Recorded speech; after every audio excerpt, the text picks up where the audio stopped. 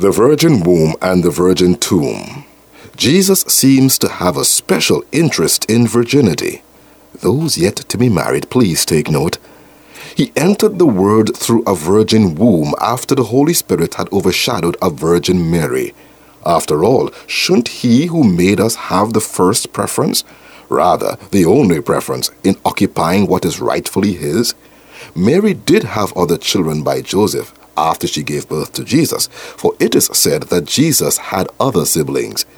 The life that came out of Mary was initiated by Jesus because in the beginning, life started with Jesus. In fact, he is not just the author of life, he is life itself.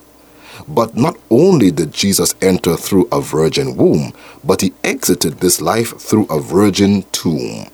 It's not enough to begin our lives with Jesus. We must end our lives with him as well. To be conceived in a virgin womb is to show us how life must begin with Jesus. To be laid in a virgin tomb is to show us how life ought to end with Jesus. For he is the author and the finisher as well. Once we turn our lives over to him, he takes up residence as if we had never been with anyone else, a virgin. And once we die in the Lord, he prepares us for our future inheritance as if we had never sinned, a virgin. You got to admit that Jesus wants to make all of us virgin believers.